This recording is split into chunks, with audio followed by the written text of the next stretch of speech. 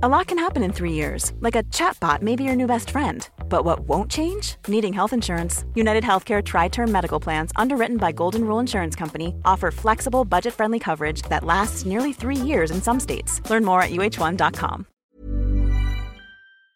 This podcast is proudly sponsored by Ancestry.com.au. You've seen the faded sepia photograph, but how tall was your great-grandfather? How much did he weigh? What colour were his eyes? And did he really have a mermaid tattoo? These are the sort of details that can turn a family tree into a colourful and compelling personal history. And they're the sort of details you can sometimes discover in military and/or police records at Ancestry.com.au. I use Ancestry constantly to research and write this podcast, and it could help you piece your past together too. For more information, go to Ancestry.com.au because there could be more to your story. Forgotten Australia is written and produced by me in the Blue Mountains of New South Wales on land traditionally owned by the Darug and Gundungurra people. I pay my respects to elders past and present. Just before we start, I'm pleased to announce that regular Forgotten Australia Book Club episodes will be a thing from now on. It'll work this way. I'll nominate a book that we can all read, and then a few weeks down the track, I'll interview the author, including questions that you submit in writing or in an audio clip. First book off the shelf is Suburban Noir by Peter Doyle, released in October last year by New South Publishing. Suburban Noir is a cracking portrait of crime and punishment in Sydney in the 1950s and 1960s. Peter Doyle's book also has a really personal touch because it's largely based on police files left behind by his late uncle, Detective Sergeant Brian Doyle, who was one of the top cops of that period. Cases he worked on include the Kingsgrove slasher and the Graham Thorne kidnapping.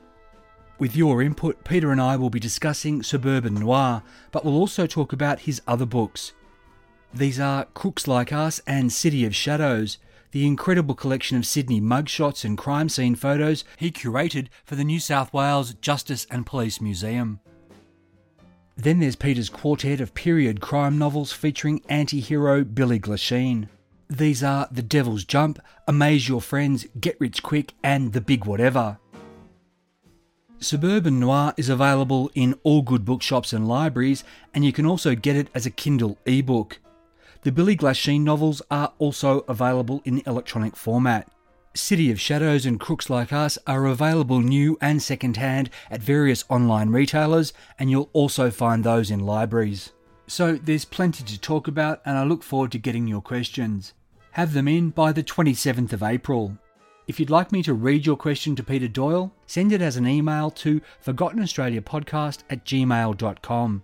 But if you'd like to record your question directly from your computer as an audio file, go to SpeakPipe, that is SpeakPipe, speakpipe.com/Forgotten Australia. It's free and it's super easy to use. Lastly, the brand new Forgotten Australia bonus episode called Gotcha, Australia's April Fools is available now for Apple subscribers and Patreon supporters. I had a ton of fun going through 2 centuries of our history to uncover dozens of jokes, pranks and hoaxes. In the episode, we'll not only dial up the fish of the day, dine on rhino steaks and freshen our drinks with ice from an iceberg, but we'll also wage fake wars and investigate homicidal hoaxes. That is, when we're not escaping past the disasters or saving our butts from those dreaded kamikaze eels that live in the sewers. So what's the greatest Australian April Fool's Day joke ever?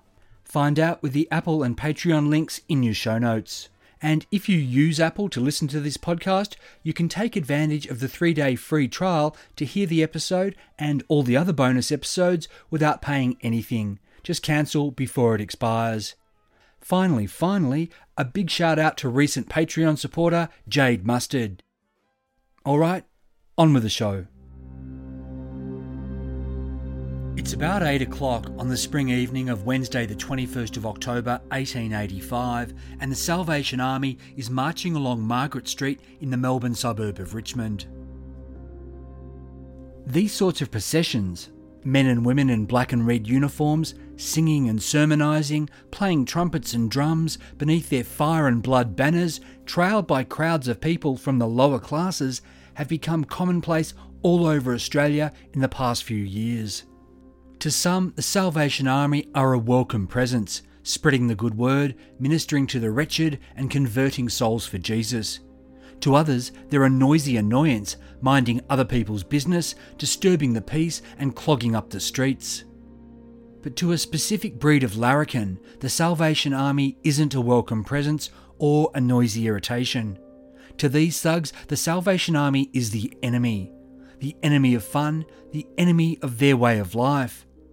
Larrikins of this stripe are out in force in Richmond tonight. Like the salvos, they're easy to spot. They brandish noisemakers, cornets, drums, whatever causes a racket, and they sing and scream parodies of solemn hymns. These larrikins wear black overcoats and they march under their own flag. Their banner, like the cards in the red bands they wear in their hats, is emblazoned with the skull and crossbones and their name, the Skeleton Army. The Skeleton's mission?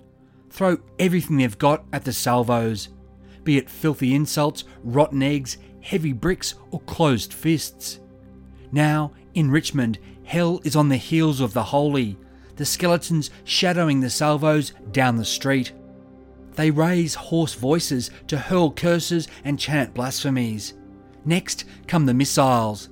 The larrikins fling mud to spatter clothes and they throw stones in the hope of cracking heads.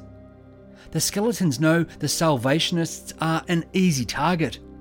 The police don't protect them and they often won't defend themselves. But tonight, all that's about to change.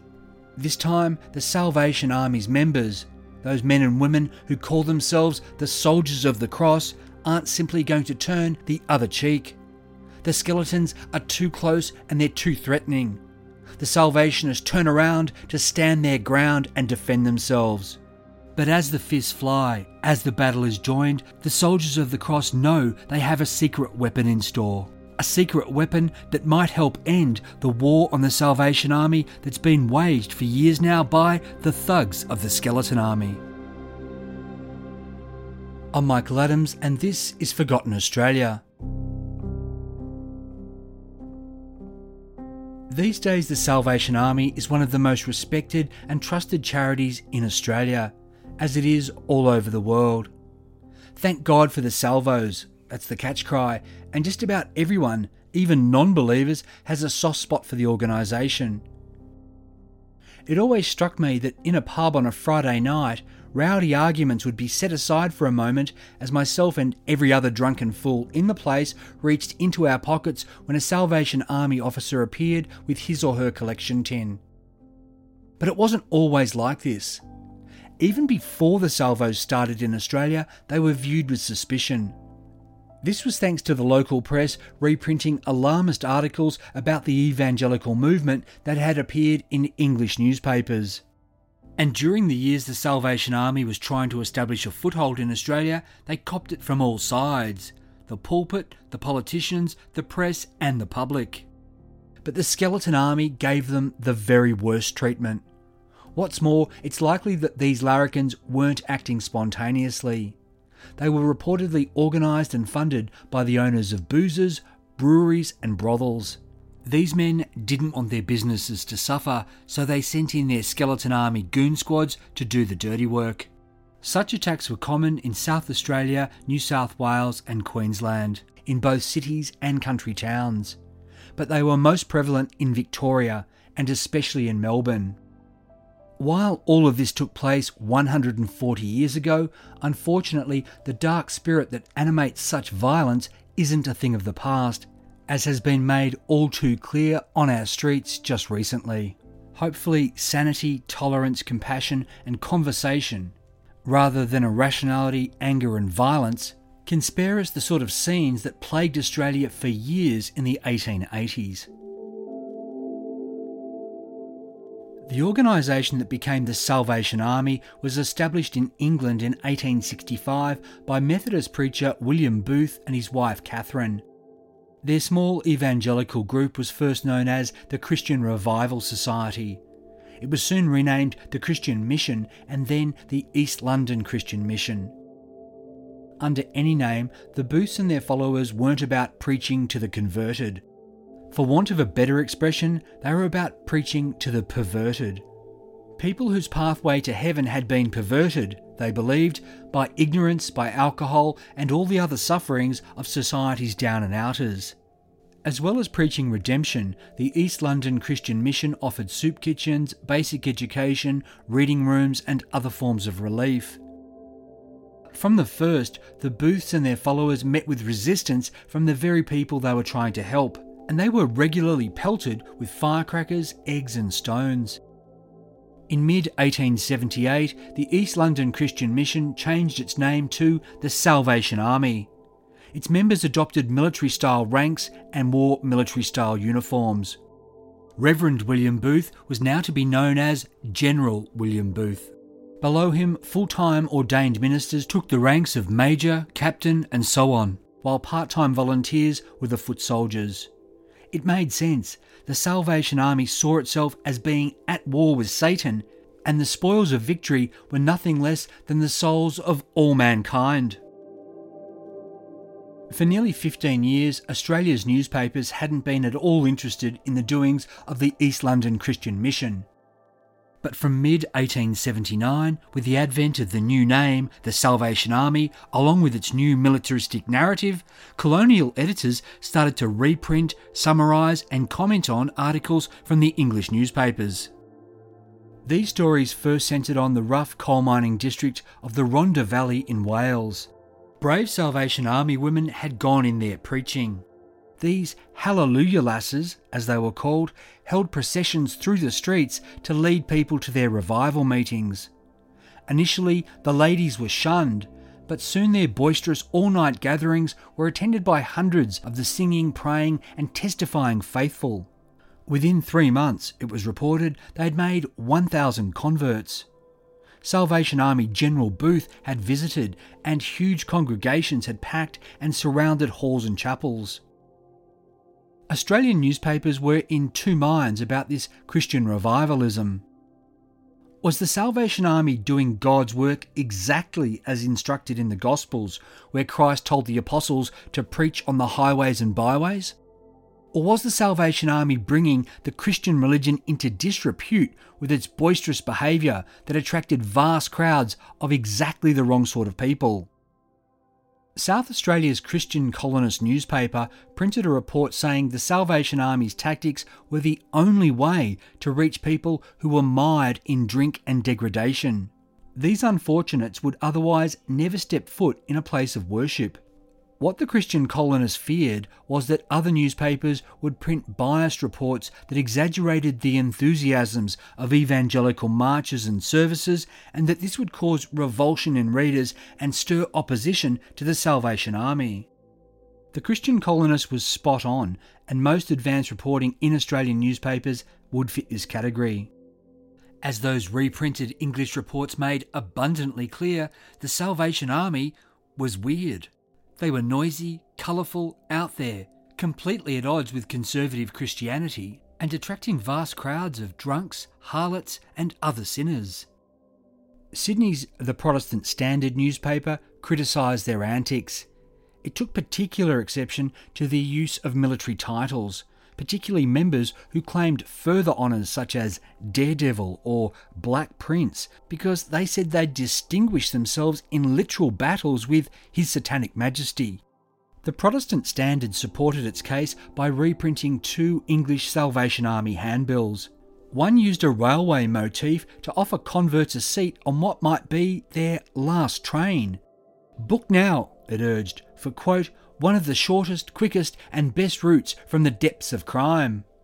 If you were a sinner, you could get yourself a first-class ticket to heaven, courtesy of the Hallelujah Railway porters who'd guide the trip to the glory land for all anxious souls. In other words, come to a service and be saved.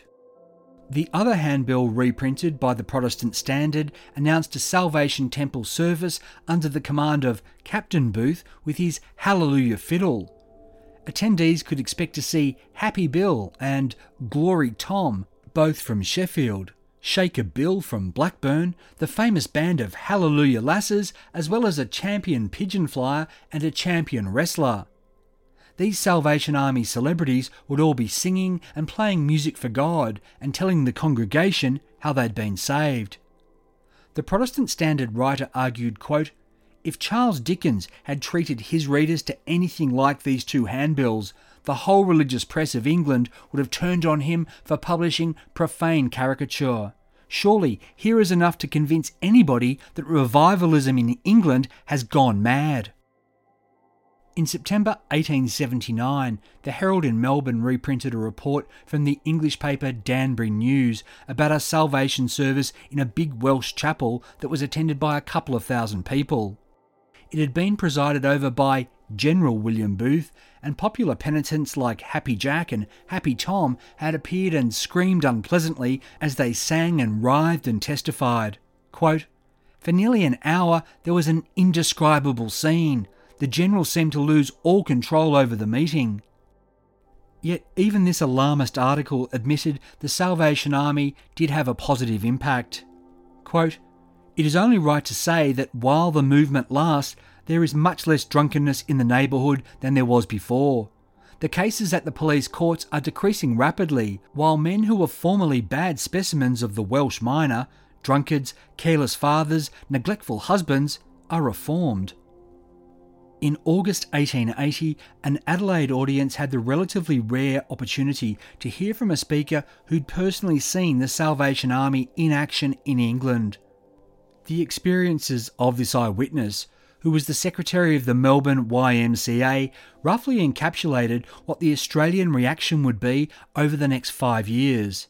First, rejection, then respect, finally reverence. The Adelaide Express and Telegraph newspaper paraphrased this man, quote, "Although he had been brought into contact with many peculiar kinds of Christian work, never before had he seen anything like this, and at first he was inclined to quarrel with it, but afterwards he had to admit that he had made a great mistake. When he heard the Hallelujah Lasses singing and the blood-washed collier preaching God's love to man amid a persecution that none but earnest whole-souled Christians could have borne so patiently, he had to admit they were doing a good work that none but such men and women were competent to do. He saw them carrying on their work amid a rain of snowballs that cut their faces until they bled, and yet never did they once complain. They did not even mention it, and their silent Christian endurance forced him to respect them. He believed now that the Salvation Army was raised by God to do a particular work. So the Salvation Army scene was set, arguments made for and against, the likelihood of persecution and violence raised before they even appeared in the Australian colonies. As early as April 1880 in Melbourne, a Reverend Shane had adopted the Salvation Army approach. On Sunday nights, his followers would try to get people into his service at the Gospel Hall, which was located off Bourke Street, or, as the Herald put it, quote, "in one of those detestable side slums which do so much to disfigure the otherwise well-laid-out city." On the night that the paper's journalist attended the hall, there were 40 or 50 in the congregation, among them many drunks and locally infamous crooks. Reverend Shane's sermon was about the Salvation Army, saying there was a great need for the organisation in Melbourne. 4 months later, in the first week of August, a Mrs. M.K. Innes used the Age classifieds to advertise Sunday afternoon Salvation Army gospel sermons in the centre of the city. Mrs. Innes was a temperance advocate who decided Melbourne couldn't wait for emissaries to arrive from England. A similar situation was arising in South Australia. What's regarded as Australia's first official Salvation Army meeting was held in Adelaide's Botanic Gardens on the afternoon of Sunday the 5th of September 1880. Edward Saunders and John Gore, two army members who'd recently emigrated from England, spoke to the curious from the back of a cart. At 7 o'clock that night, they gathered in Light Square and started singing in a procession to the League Hall in Hindley Street. In a report they furnished to the Christian Colonist newspaper, these pioneers said, quote, "In a few minutes the hall was full and many were standing. From the first, they employed the language of militarism. Quote, "A hymn having been sung, two brethren engaged in prayer, and then commenced to fire at the people, one after another, until the power of Christ was felt. Shots fell in all parts, many were wounded." And from the get-go, they wanted to recruit more soldiers of the cross. Quote, "The Salvation Army means work. Workers are wanted. Men and women of God, anxious to devote themselves to the work of saving souls, who can talk to a crowd of people out of doors or in, so as to wound sinners' hearts, who are ready to speak, pray, visit, sit still, travel 100 miles, or die at any moment. Come and join the army of the Lord, and stand like the brave, with your face to the foe." And it's clear that, right from its official beginning in Australia, the Salvation Army had foes. While it didn't specify the details, the Christian colonists reported that police protection was needed by the army in its second Adelaide outing the next Sunday. Nevertheless, in the weeks that followed, the crowds grew and the army claimed victories. An update from Edward Saunders said they, quote, "continued to wage war against the enemy in and around Adelaide, and I am glad to report that since my last letter we have, by God's help, taken 12 more prisoners from the ranks of the enemy. Our aim is to reach the masses who never go to any place of worship." Meanwhile, Messrs Saunders and Gore had written to General Booth in England to ask that he send senior officers urgently to Adelaide. Over in Melbourne, Mrs Innes and her followers had been conducting services in the name of the Salvation Army in the Mission Hall in Collingwood. They'd also been preaching on the wharves, and that was tolerable, according to the Herald. Problem was, these well-intentioned homegrown evangelicals were just taking it too far. Why, just yesterday, a Sunday, there'd been singing and strident sermonising as they perambulated the streets. Quote, "It is time that the police came to the rescue in order to preserve the true sanctity of the Sabbath, which is, after all, peace and the liberty to enjoy it as one thinks best." The Herald said the Salvation Army's preachers employed the vilest of English, that was, the common tongue of the lower class, and even worse, they did so in the most awful nasal intonations, and were making Sunday simply hideous to decent people. The paper said they'd be better off just sticking to churches, and if they really did have to seek out the poor, then better they do it door to door. In 1880, the Salvation Army was just getting started in Australia. But the rise of another group had been all over the headlines for the past decade. They were the Larrikins. Life is full of awesome what-ifs, and some not so much, like unexpected medical costs. That's why United Healthcare provides Health Protector Guard fixed indemnity insurance plans to supplement your primary plan and help manage out-of-pocket costs. Learn more at uh1.com. While the word larrikin these days denotes a lovable knock-around Aussie, back in the 1880s it described young men and women who were the worst examples of humanity and a menace to civilised Christian society. In Victoria, larrikins were largely the native-born sons and daughters of the men and women who'd poured into the colony during the gold rush. Think of these youngsters as prototypical juvenile delinquents, the colonial era's teenage or teenage-adjacent rebels without a cause. They smoked pipes, drank alcohol, wore weird clothes, and indulged in all sorts of crazy carry-on, ranging from petty offences like insulting behaviour and rock throwing to more serious crimes such as assault and robbery. Initially, in the mid-1860s, they'd been called the boy nuisance. From 1870 onwards, starting in Melbourne, they were dubbed the Larrikins. And much as the Salvation Army's rebranding had led to it getting more newspaper coverage, so this new word larrikin led to endless headlines and debate about the scope of the problem and the necessary severity of the solution. Many commentators advocated giving larrikins the lash, and many young men would be flogged in 1870s and 1880s Victoria for minor offences. I've delved into the rise of the larrikins in my book Hanging Ned Kelly, which is available now, and I've put a link to a discounted edition in your show notes. Just a few weeks before Ned Kelly was hanged on the 11th of November 1880, Melbourne saw its first recorded case of larrikins harassing the local Salvation Army. The Age reported 2 such thugs had insulted army members who'd been singing and preaching near Lonsdale Street. When a constable told the larrikins to pipe down, one of them punched out this copper. Both received minor fines. At this time in Melbourne, there were worries about the Salvation Army attracting the wrong crowd, and there were isolated incidents where individuals caused trouble at services. A few months later, in Adelaide, the Express and Telegraph newspaper reported the Salvation Army's open-air meetings had audiences, quote, composed principally of larrikins and unfortunate girls. The newspaper's biggest criticism was that none of these people actually attended the service in the hall afterwards, so there were surely better ways than street marches to reach these people with the gospel. Up in Brisbane in mid-June 1881, such a malcontent did enter a Salvation Army Sunday service and then cleared it by letting off stink bombs. Back in Adelaide at this time, another bloke got 3 months for busting into a service and threatening to punch out the Salvation Army officers who tried to get him to leave. In passing this pretty harsh sentence, the magistrate said religious gatherings of any description should not be subject to such disturbances. But soon in South Australia, it was the police who were doing the interfering.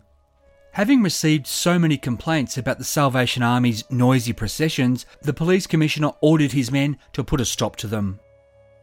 By now, in Adelaide, the Reverend John Alexander Dowie had attached himself to the Salvation Army. Just briefly, Dowie is historically notable as the forerunner of modern religious hucksters. In the future, he'd turn to faith healing and, in America, use all sorts of cons and scams to amass a huge following and become vastly wealthy while claiming to be the returned Elijah. But this sort of money-making mischief was years off. In July 1881, he was out front of the Salvation Army as they marched down King William Street in Adelaide. The police ordered the procession to stop on the grounds that they were creating a disturbance. The constables took the names of the leaders and the procession was allowed to continue in silence. The Reverend Dowie was summoned to court and protested the police's action, parlaying this press attention into a greater profile for himself. Despite police opposition, the processions continued. Similar police action was soon taken against Captain Thomas Sutherland, who'd arrived from England to lead the Adelaide Salvation Army. He was issued with a summons for disturbing the peace and good order of the city. Fined 1 shilling, Captain Sutherland refused to pay. That meant he'd stay in jail until the next sitting of the court. When he faced the magistrate, the charge was dismissed. Legally, it seemed like a bit of a draw. The police had made their point that they would continue to prosecute the Salvation Army if their processions broke the law. But the army had demonstrated that it was obeying a law higher than that of man's. Over in Melbourne, Mrs. Innes was also up against the authorities. In August 1881, Victoria's Secretary of the Lands Department told Mrs. Innes that her Salvation Army could no longer meet in Fitzroy Gardens on Sunday mornings. Why? Because the larrikins who showed up were damaging the shrubs and trees. The Ballarat Star commented, quote, "No doubt we shall be in the midst of a holy war very soon." Not quite, at least then. Mrs. Innes did protest to the government, saying the Salvation Army was being treated unfairly and that the larrikin disturbances were greatly exaggerated. At this time, the Argus newspaper printed a little explainer for readers who'd been asking, what is a Salvation Army? It said that while this style of revivalism was something new and strange in Australia, in England and America, the Salvation Army, quote, occupy a recognised place amongst the follies and crazes of the day. The Salvation Army's mission, the paper said, was to save the sinful by, quote, parading the streets with singing of hymns, shouting and much frantic gesticulation. The Argus related what the Adelaide Army had been up to when Captain Sutherland was summoned to court. Quote, witnesses for the prosecution stated that all sorts of disorderly characters followed the procession, that the singing resembled a corroboree, and that the noise and uproar frightened the horses in the streets. The Argus said that the Salvation Army wouldn't really be of much interest to Melbourne people, except for the disturbing fact that General Booth was likely to officially send emissaries to the city. Quote, "If he should do so, the results are not likely to be pleasant. The scenes which occur from time to time on the wharves on Sunday afternoons in consequence of the well-meaning but injudicious efforts of open-air preachers are bad enough. But what would happen if a Salvation Army were to march through Bourke Street on a Sunday night can only be imagined." Within a week or so, Melburnians didn't have to imagine this scenario. Perhaps spurred on by the Argus, the local Salvation Army took to marching through the city on Sunday nights. General Booth's famous instructions had been, quote, "Go for souls and go for the worst." In Melbourne, that meant the Salvation Army held their city meetings in Little Bourke Street, right opposite where the city's worst characters were concentrated. This was Bilking Square, the red light district. A collection of slum buildings, Bilking Square was so named because sex workers there were supposedly in the habit of stealing from their customers. The district's thoroughfares were the piquantly named Juliet Terrace, where female sex workers offered themselves, and Romeo Lane, where their male counterparts plied their trade.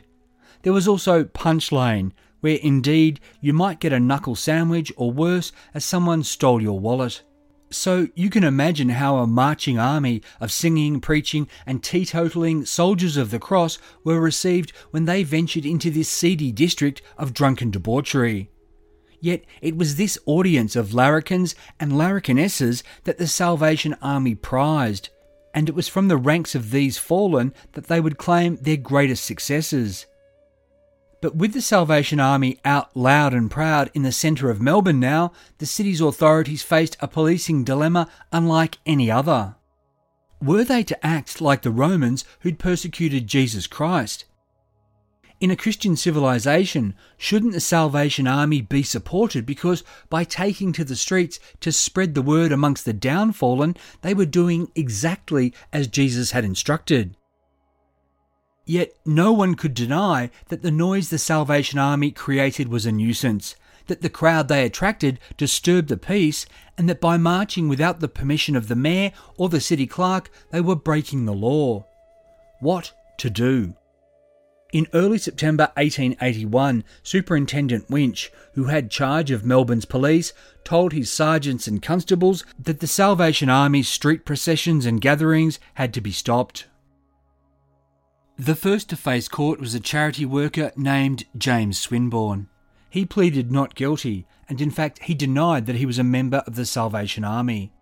The magistrate Mr. Panton tried to exercise the wisdom of Solomon. He found that Mr. Swinburne had offended, but discharged him without punishment. The magistrate told Mr. Swinburne that in future he and other Salvation Army members had to apply to the authorities for permission for their street processions.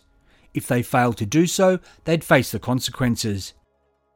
But the Evangelical Association appealed the case to Victoria's Chief Secretary, James Grant.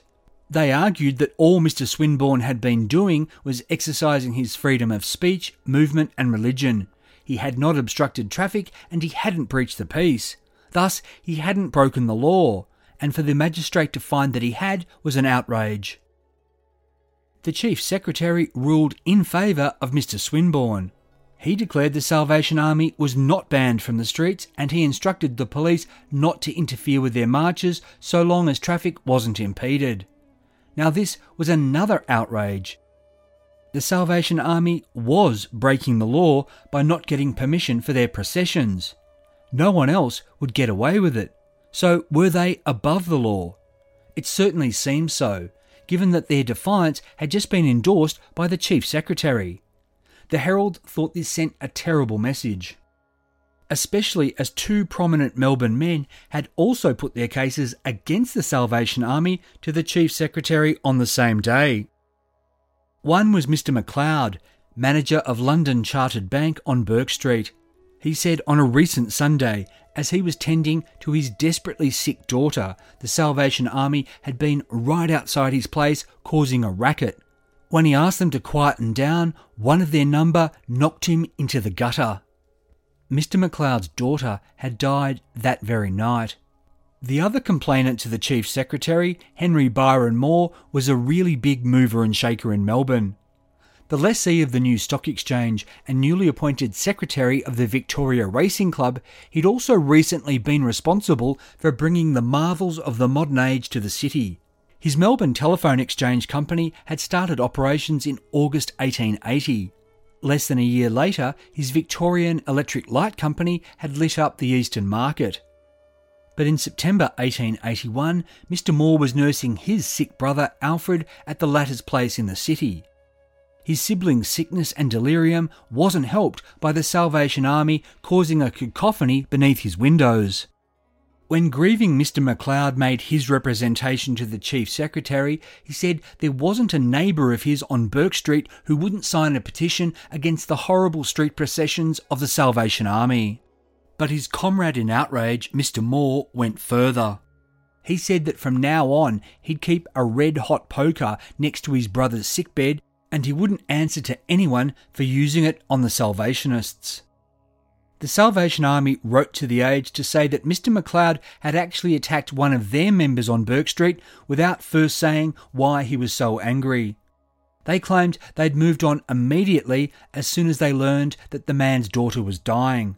As for Mr. Moore's weapon of choice, the image delighted Melbourne newspapers. Punch printed a cartoon of him jabbing his red-hot poker into the bum of a fleeing soldier of the cross. Despite the complaints of these gentlemen getting a lot of press, the Salvation Army had won this round. The police were not to interfere with them, and so they redoubled their efforts to save souls in the streets. The crowds got bigger and the noise got louder. A Weekly Times columnist said, quote, "The Salvation Army is carrying on some pretty high jinks, and unless the officers alter their mode of warfare, some of them will come to grief." With the law not being used against the Salvation Army, the larrikins would feel justified in taking the law into their own hands. The persecution started small, but because it too wasn't strongly put down by the law, it soon grew more serious. On the 3rd of October 1881, when the Salvation Army faithful were gathered in a vacant lot in Paran, a larrikin in their midst cut into a lead gas pipe and lit a match. There was an unholy flame, like hellfire rising up from the bowels of the earth, but no one was hurt. A month later, also in Paran, 200 larrikins and larrikinesses rushed to Salvation Army open-air service to create what the Argus called a disgraceful disturbance. The ringleader was caught by a plainclothes sergeant who'd been in the crowd, but this provocateur was let off with a £1 fine, though the magistrate said they'd throw the book at any future offenders. A few nights later, a similarly large crowd of larrikins dogged a Salvation Army crowd in the centre of Melbourne. The Argus reported the thugs were, quote, blowing trumpets, ringing bells, yelling, whistling, and making a variety of other objectionable noises. The whole scene was one of uproar and confusion, and was, to use a mild term, a disgrace to any civilised community. A month later, on Bourke Street, larrikins attacked a Salvation Army march with handfuls of pepper. One bystander copped pepper in the eyes and was temporarily blinded. But only one man was arrested to face court. The magistrate, Mr. Call, said he felt inclined to be lenient and he fined this fellow just £3. In this case, the law and the newspapers sent a very mixed message. The magistrate said that throwing pepper was diabolical and the offender should have resorted to some other means of suppression. This, of course, supposed that this man had any right to suppress the Salvation Army. The Herald thought that peppering an obnoxious person was cruel and dastardly. Mr. Moore's red-hot poker, it said, was, quote, a manly sort of weapon. Meanwhile, quote, a fair hit out from the shoulder is excusable sometimes. So the Herald wasn't ruling out violence entirely, and it also went in for victim blaming, saying of the Salvation Army, quote, it may be very foolish of their leaders to march these musical enthusiasts down a crowded thoroughfare, and if they come to some sort of grief, they have only themselves to blame. Any literate larrikin or larrikiness reading such reports might have reasonably thought that the law and the papers was giving him or her cover for getting in on the anti-Salvationist action. On New Year's Day 1882, such a mob let fly at the Salvation Army in Melbourne with both insults and a shower of rotten eggs. The thugs split when the police showed up and made no arrests, leaving the Salvation Army to soldier on in their stinking clothes. Such scenes were common in the city and suburbs after that. In April 1882, The Age reported of a vile attack in Richmond. Quote, "One of the band, having received a particularly large and decayed tomato in the eye, after carefully wiping away the mess, loudly cried that he was ready to suffer martyrdom. And just as he had given vent to this utterance, a dead rat was thrown at him, striking him in the face, while a small boy dashed under his legs and set fire to a quantity of crackers and squibs. The mob then commenced to jostle the army, and to do this several sham fights were improvised by the larrikins. The army was knocked down several times, but were no sooner on their legs again than they renewed their exhortations. The whole scene was a disgrace to a civilised community. Blasphemous utterances and disgustingly filthy language filled the air." At least a commentator in the Herald was a little more sympathetic to the Salvation Army this time. Quote, "These good people, in my opinion, do more harm than good. Still, they are sincere and earnest, and should be protected from the attacks and filthy blasphemies of the greasy loafers. The police are surely to be blamed in permitting the continuance of these disgraceful scenes." In early August, the police did take action, arresting a couple of thugs who were charged with assaulting a Salvation Army officer and also laying into a Good Samaritan who'd come to the man's assistance. The men's defence in court was that the Salvo's street preaching was an invitation to such violence. They were each fined just 10 shillings, which was what you might pay for a minor drunkenness offence. 6 weeks later, on the 21st of September, Melbourne finally welcomed its appointed Salvation Army leaders from England. They were James and Alice Barker. They'd only recently been married by General Booth, who'd promoted them to Major and commissioned them to take command, quote, "in all the colonies of the southern seas." They were to sail to Australia on the ship Cotopaxi. The ship's handwritten passenger records, which I found at ancestry.com.au, list James as 29 and Alice as 24. Their occupations weren't recorded. They were just two of 250 people aboard. Cotopaxi steamed from London on the 12th of August 1881. James and Alice Barker had intended to take command of the Salvation Army in Adelaide, but as Providence would have it, there was a wharf dispute there. So, with just a few shillings in their pockets, they disembarked in Melbourne, where they didn't know anyone. The Barkers were met by members of the Salvation Army, and impressed by what they saw, they decided to stay. James and Alice worked fast, though typically in the press he was given most of the credit. In early November 1882, Major Barker officially launched the Salvation Army in the colony at a meeting at West Melbourne's Baptist Church.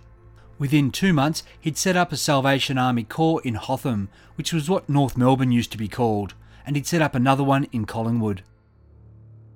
But during this period, larrikin attacks were increasing in frequency and in severity. A Salvation Army gathering in Flemington was watched by thugs who were hiding in nearby Royal Park. When the faithful were dispersing, the larrikins rushed in and attacked, pummeling men and women with stones. One of these bullies beat a Salvationist badly, and the attacker remained at his brutal work long enough that he could be clearly identified by 8 members of the army. When the larrikin faced court, the magistrate convicted him of a cruel and unwarrantable assault, and then set him free with just a 10-shilling fine and £2 in costs. Around this time, a man rode his horse into a congregation gathered outside the Salvation Army's Little Bourke Street Chapel. When they took refuge inside, the man tried to ride the horse in after them. He was fined £2. Meanwhile, a Collingwood bloke belted a passing army member with a beer bottle, leaving the man with a serious gash on his arm. The attacker was fined a £5. I think it's safe to assume that these assaults represented the tip of the iceberg. and that other attacks and abuses didn't make the papers or the courts. Despite the larrikins being on the warpath, James and Alice Barker were rapidly expanding the Salvation Army in Melbourne and starting to turn around public perceptions. They'd linked up with Dr. John Singleton, Melbourne's leading philanthropist. So, in addition to their own temperance hall in Hotham, they were able to use his mission hall in Collingwood. Additionally, the Salvation Army was looking to build its first brick barracks, which would provide accommodation and safety for hundreds of members. Major Barker had also overseen production of a local version of the War Cry newspaper, sold on streets by his soldiers. In late January 1883, a Herald writer attended some Salvation Army services, and he was mightily impressed with Mr. and Mrs. Barker's conviction and belief. He also reported Major Barker's determination to defend his congregation, quoting the leader thus, "If anybody makes a disturbance, I don't make any mistake as to who it is. I pitch on the right person, and out he goes." But even as the Salvation Army grew in visibility, strength, respectability and determination, the new Victorian Chief Secretary withdrew his consent for street processions. Melbourne's police would again be called on to stop them.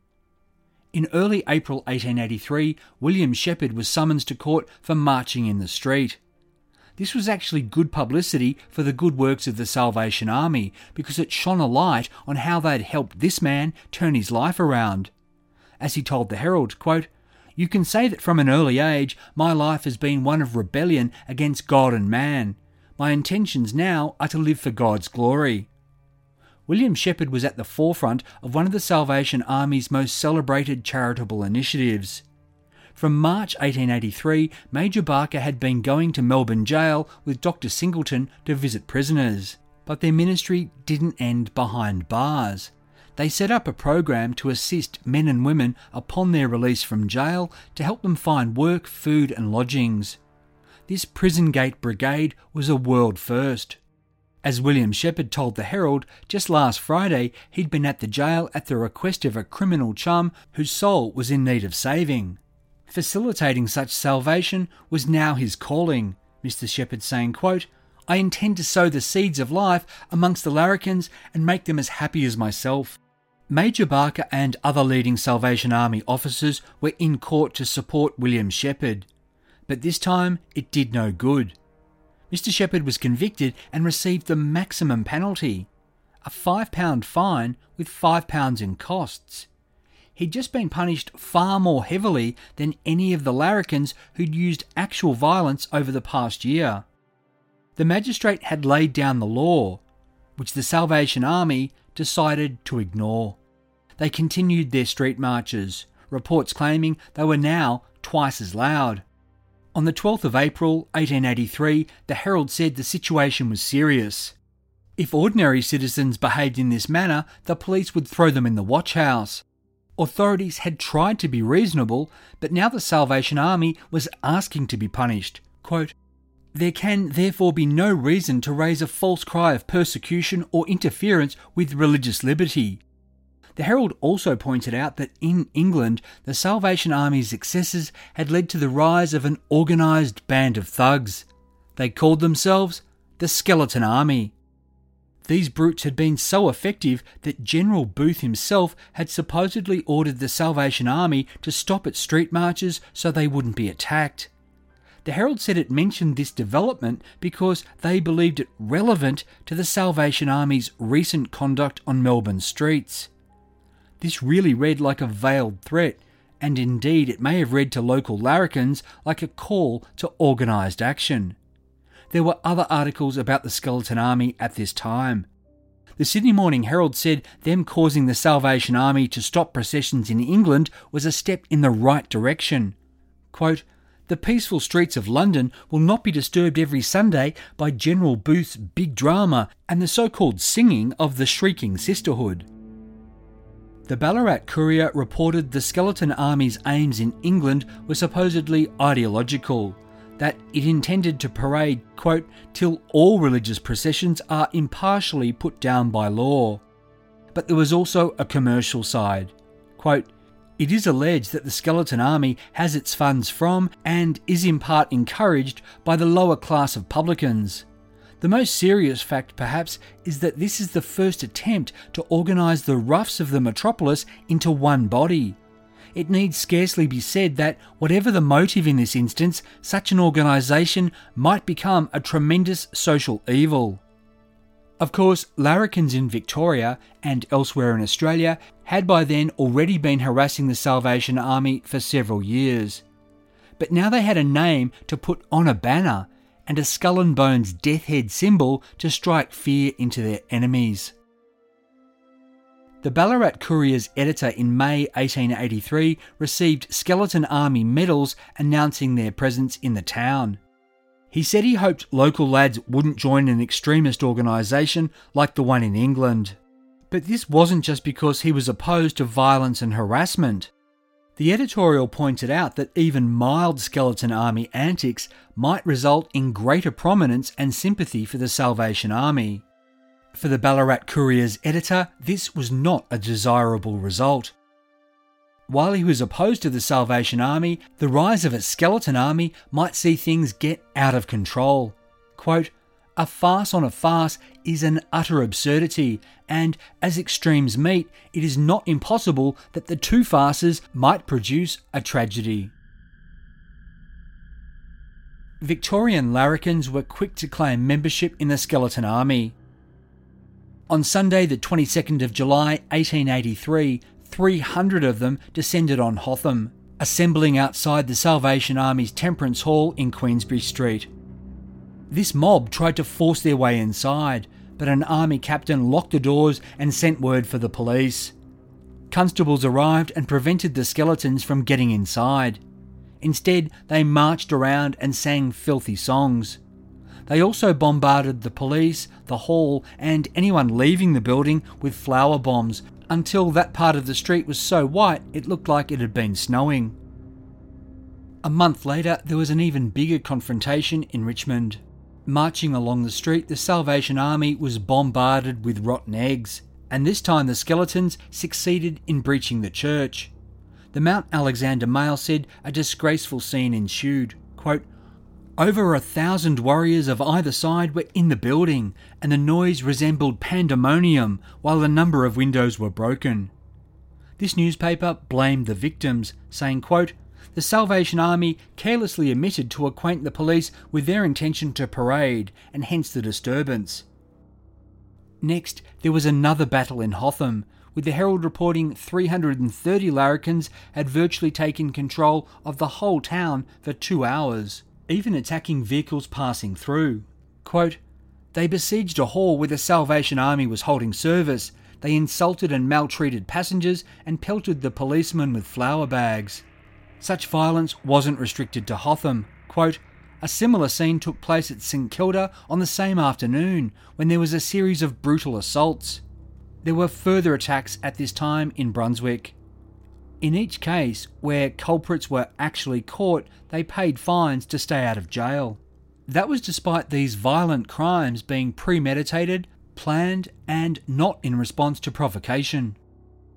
In some places, the skeletons enjoyed some level of business and official support. While funding from hotel, brewery and brothel owners was widely rumoured, at this time in Footscray Council, an alderman suggested that the mayor should call a public meeting to form a local branch of the Skeleton Army.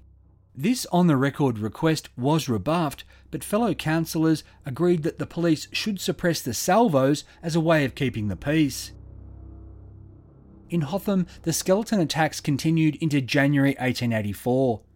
Salvation Army members were daily pelted with eggs and mud, while the hall and barracks were nightly subjected to rains of metal and stones.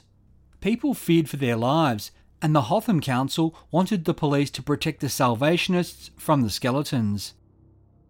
Things were as bad or even worse in Bendigo. In mid-January 1884, the Bendigo Independent recorded a week's worth of battles. One headline simply read, "Salvation Army versus Skeleton Army." As many as 50 skeletons would attack Salvationist processions. They'd pelt them with missiles and beat them with fists. Bendigo's male captain and a female lieutenant were described as having sustained serious injuries that required medical treatment. Such assaults on women were considered particularly dastardly. The Bendigo Independent reported, quote, "One of the Hallelujah lasses was brutally and cowardly assaulted by one of the larrikin element, who threatened to knock the salvation out of her, and, suiting the action to the word, gave her a violent blow in the face, which knocked her down. On regaining her feet, she was again brutally ill-used by the ruffian." Salvationist men copped it too. Quote, "Several personal attacks were also made upon individual members, the most serious being committed on a young man named Drew, who was rendered almost insensible from the effects of a wound on the head and a kick in the chest." So where were the police?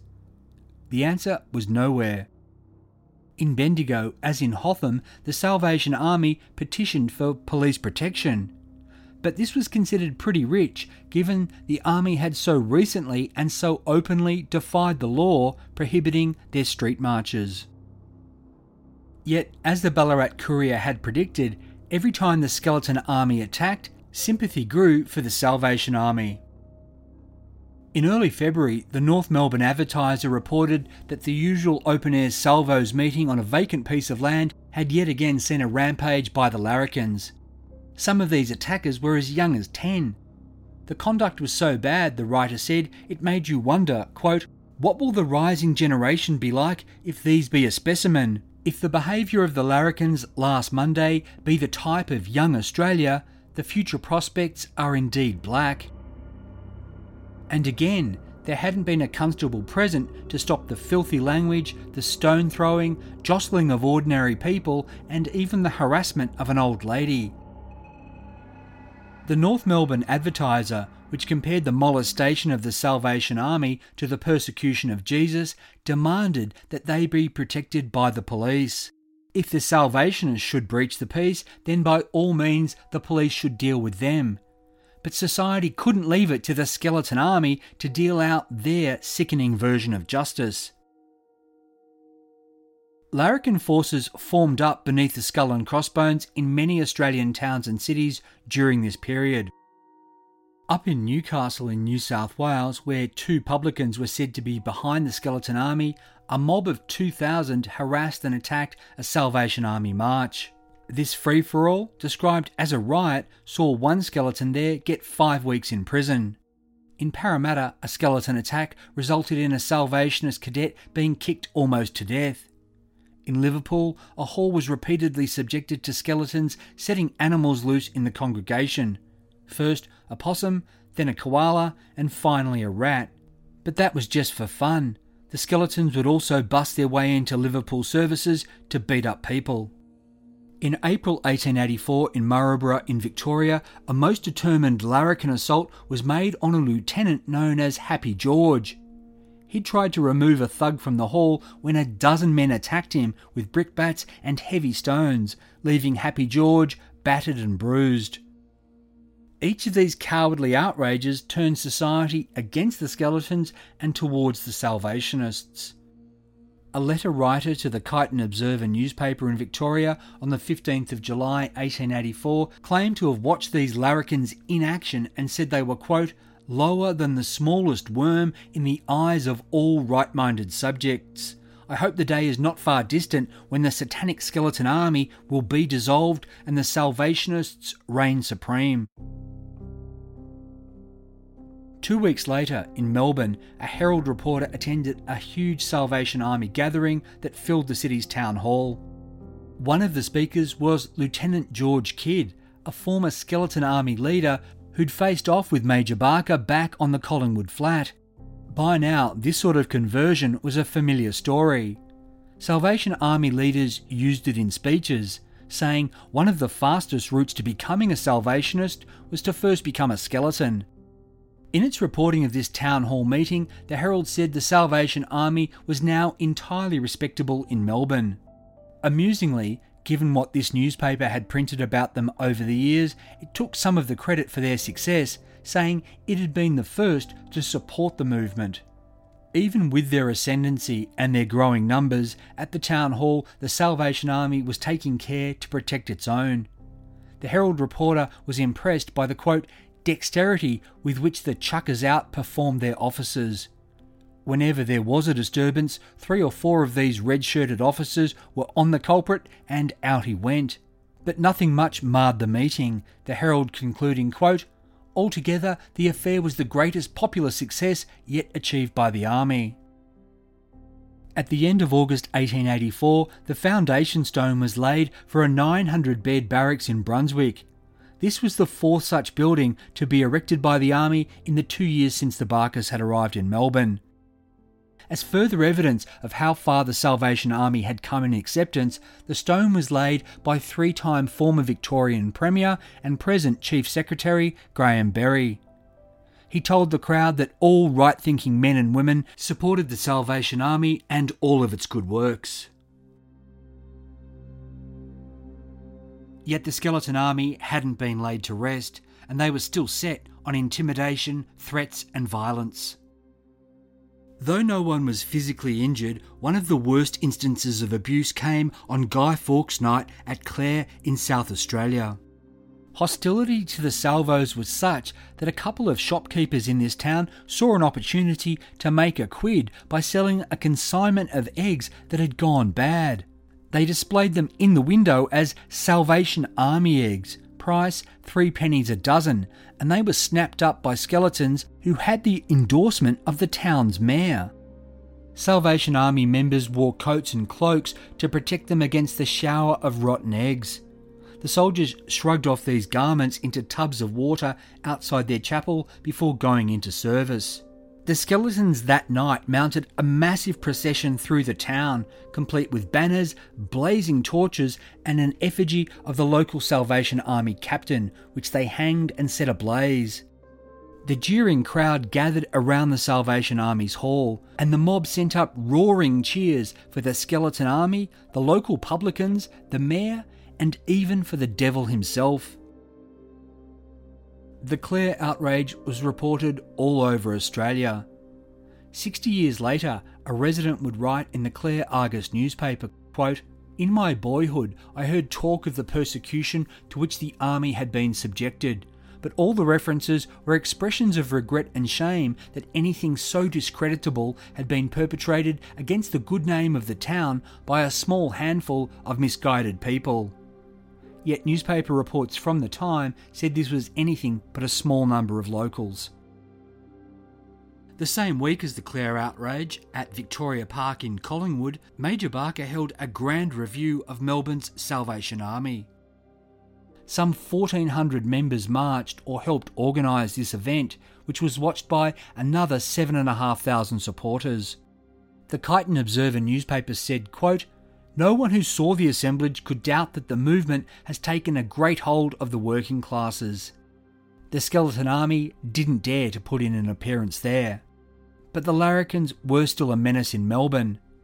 Elijah Upjohn, who'd become Melbourne's hangman in mid-1880 and who made his gallows debut with Ned Kelly 5 months later, knew this as well as anyone. During his career as Victoria's finisher of the law, he'd been the target for sporadic violence. But once he was dismissed from his hangman position in late 1884 and turned loose on the streets, he was hounded and hunted by the larrikins. On Sunday the 23rd of November 1884, Upjohn was one of the penitents who presented himself to the Salvation Army at the Temperance Hall. Several senior members objected, but Major Barker overruled them. He said that all were welcome, even a broken-down ex-executioner. Upjohn's recruitment was the subject of much mirth in the newspapers and magazines all around Australia. For a little while there in early 1885, the old hangman hovered around the Salvation Army officers during the day for safety. But at night he had to hide in outhouses to keep clear of the larrikins. Even so, it wasn't enough. In mid-1885, Elijah Upjohn had to leave Melbourne for Sydney to avoid being murdered by his larrikin persecutors. By this time, the Skeleton Army no longer made the newspapers very often, but they were still a presence to be reckoned with in Richmond. On the 21st of October 1885, the Skeletons decided to have another go at the salvos as they marched through the suburb. The Mount Alexander Mail reported, quote, "Whilst the contingent was proceeding along Margaret Street, surrounded with the larrikin element in strong force, the neighbouring houses were subjected in one incessant volley of stones and mud, and the language used was something disgusting. The conduct of the mob at this stage was such that the army had to turn around and defend itself." But here was how things had changed. The Salvation Army wasn't only willing to stand their ground and defend themselves, they'd also informed the police of their intention to march, suspecting they'd come under attack from the Skeleton Army. The Richmond sergeant had cooperated, advising the Salvationists on the route they should take and saying he'd have plainclothes men lying in ambush should there be any trouble. After the salvos turned around to face the Skeletons, the Mount Alexander Mail continued, quote, "Almost simultaneously, the police appeared on the scene, with the result that a severe struggle ensued, lasting for upwards of 20 minutes. According to the police, some of the army members fought bravely to overcome their assailants, and the police themselves had to use an amount of force to quell the disturbance." In other words, the Skeletons had their bony butts handed to them. Previously, individual Skeletons had been charged and received small fines, but this time 5 ringleaders were brought before the court. They offered no defence. There was nothing left to say. The police had been informed of the procession and they'd witnessed these cowardly assaults. This time the Skeletons received no leniency from the bench, the magistrate saying he was determined to, quote, "stop this shameful conduct." All 5 Skeletons received fines beyond their ability to pay, and they were sentenced to 6 to 8 weeks in jail. The Skeleton Army had eventually marched themselves right into a trap laid by the Salvation Army. Whether it was the severity of these punishments and or simply the numbers and respectability the Salvationists had achieved, the Skeleton Army was finally buried in Victoria. They'd soon be done and dusted in other colonies too. After that, the Skeleton Army would be largely forgotten, except by members of the Salvation Army recalling the early days of their Holy War in Australia. Despite the often ferocious nature of the Skeletons' attacks on the salvos, I didn't find any confirmed record of fatalities. That said, there may have been one such death, and it occurred when the Skeletons were at their most vicious. In February 1884, a woman who was reported to be a Salvation Army member was found dead in a waterhole in Brunswick. She'd last been seen alive when following a procession. This woman had been strangled and had been beaten. Had she been murdered? Or was it somehow a suicide? The story became even more puzzling when the victim was identified as an English aristocrat who'd fallen so far from grace that she'd become infamous around Australia as an alcoholic. I'll be exploring this mysterious case in the next episode called I Have Drunk the Universe, the life and times of the notorious Lady Munro. Lady Munro really was an incredible person, and I'm utterly amazed she's been so completely forgotten, particularly by a country so fond of celebrating eccentric, colourful characters, fond of a drink or 20. Believe me when I say the next episode will defy all of your expectations.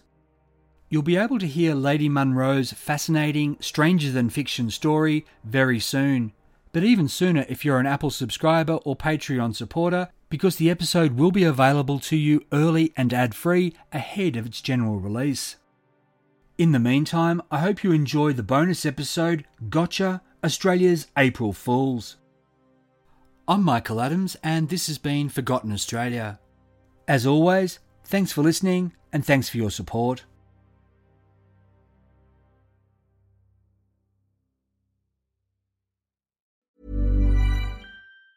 Hey, it's Danny Pellegrino from Everything Iconic. Ready to upgrade your style game without blowing your budget? Check out Quince. They've got all the good stuff, shirts and polos, activewear, and fine leather goods, all at 50 to 80% less than other high-end brands. And the best part? They're all about safe, ethical, and responsible manufacturing.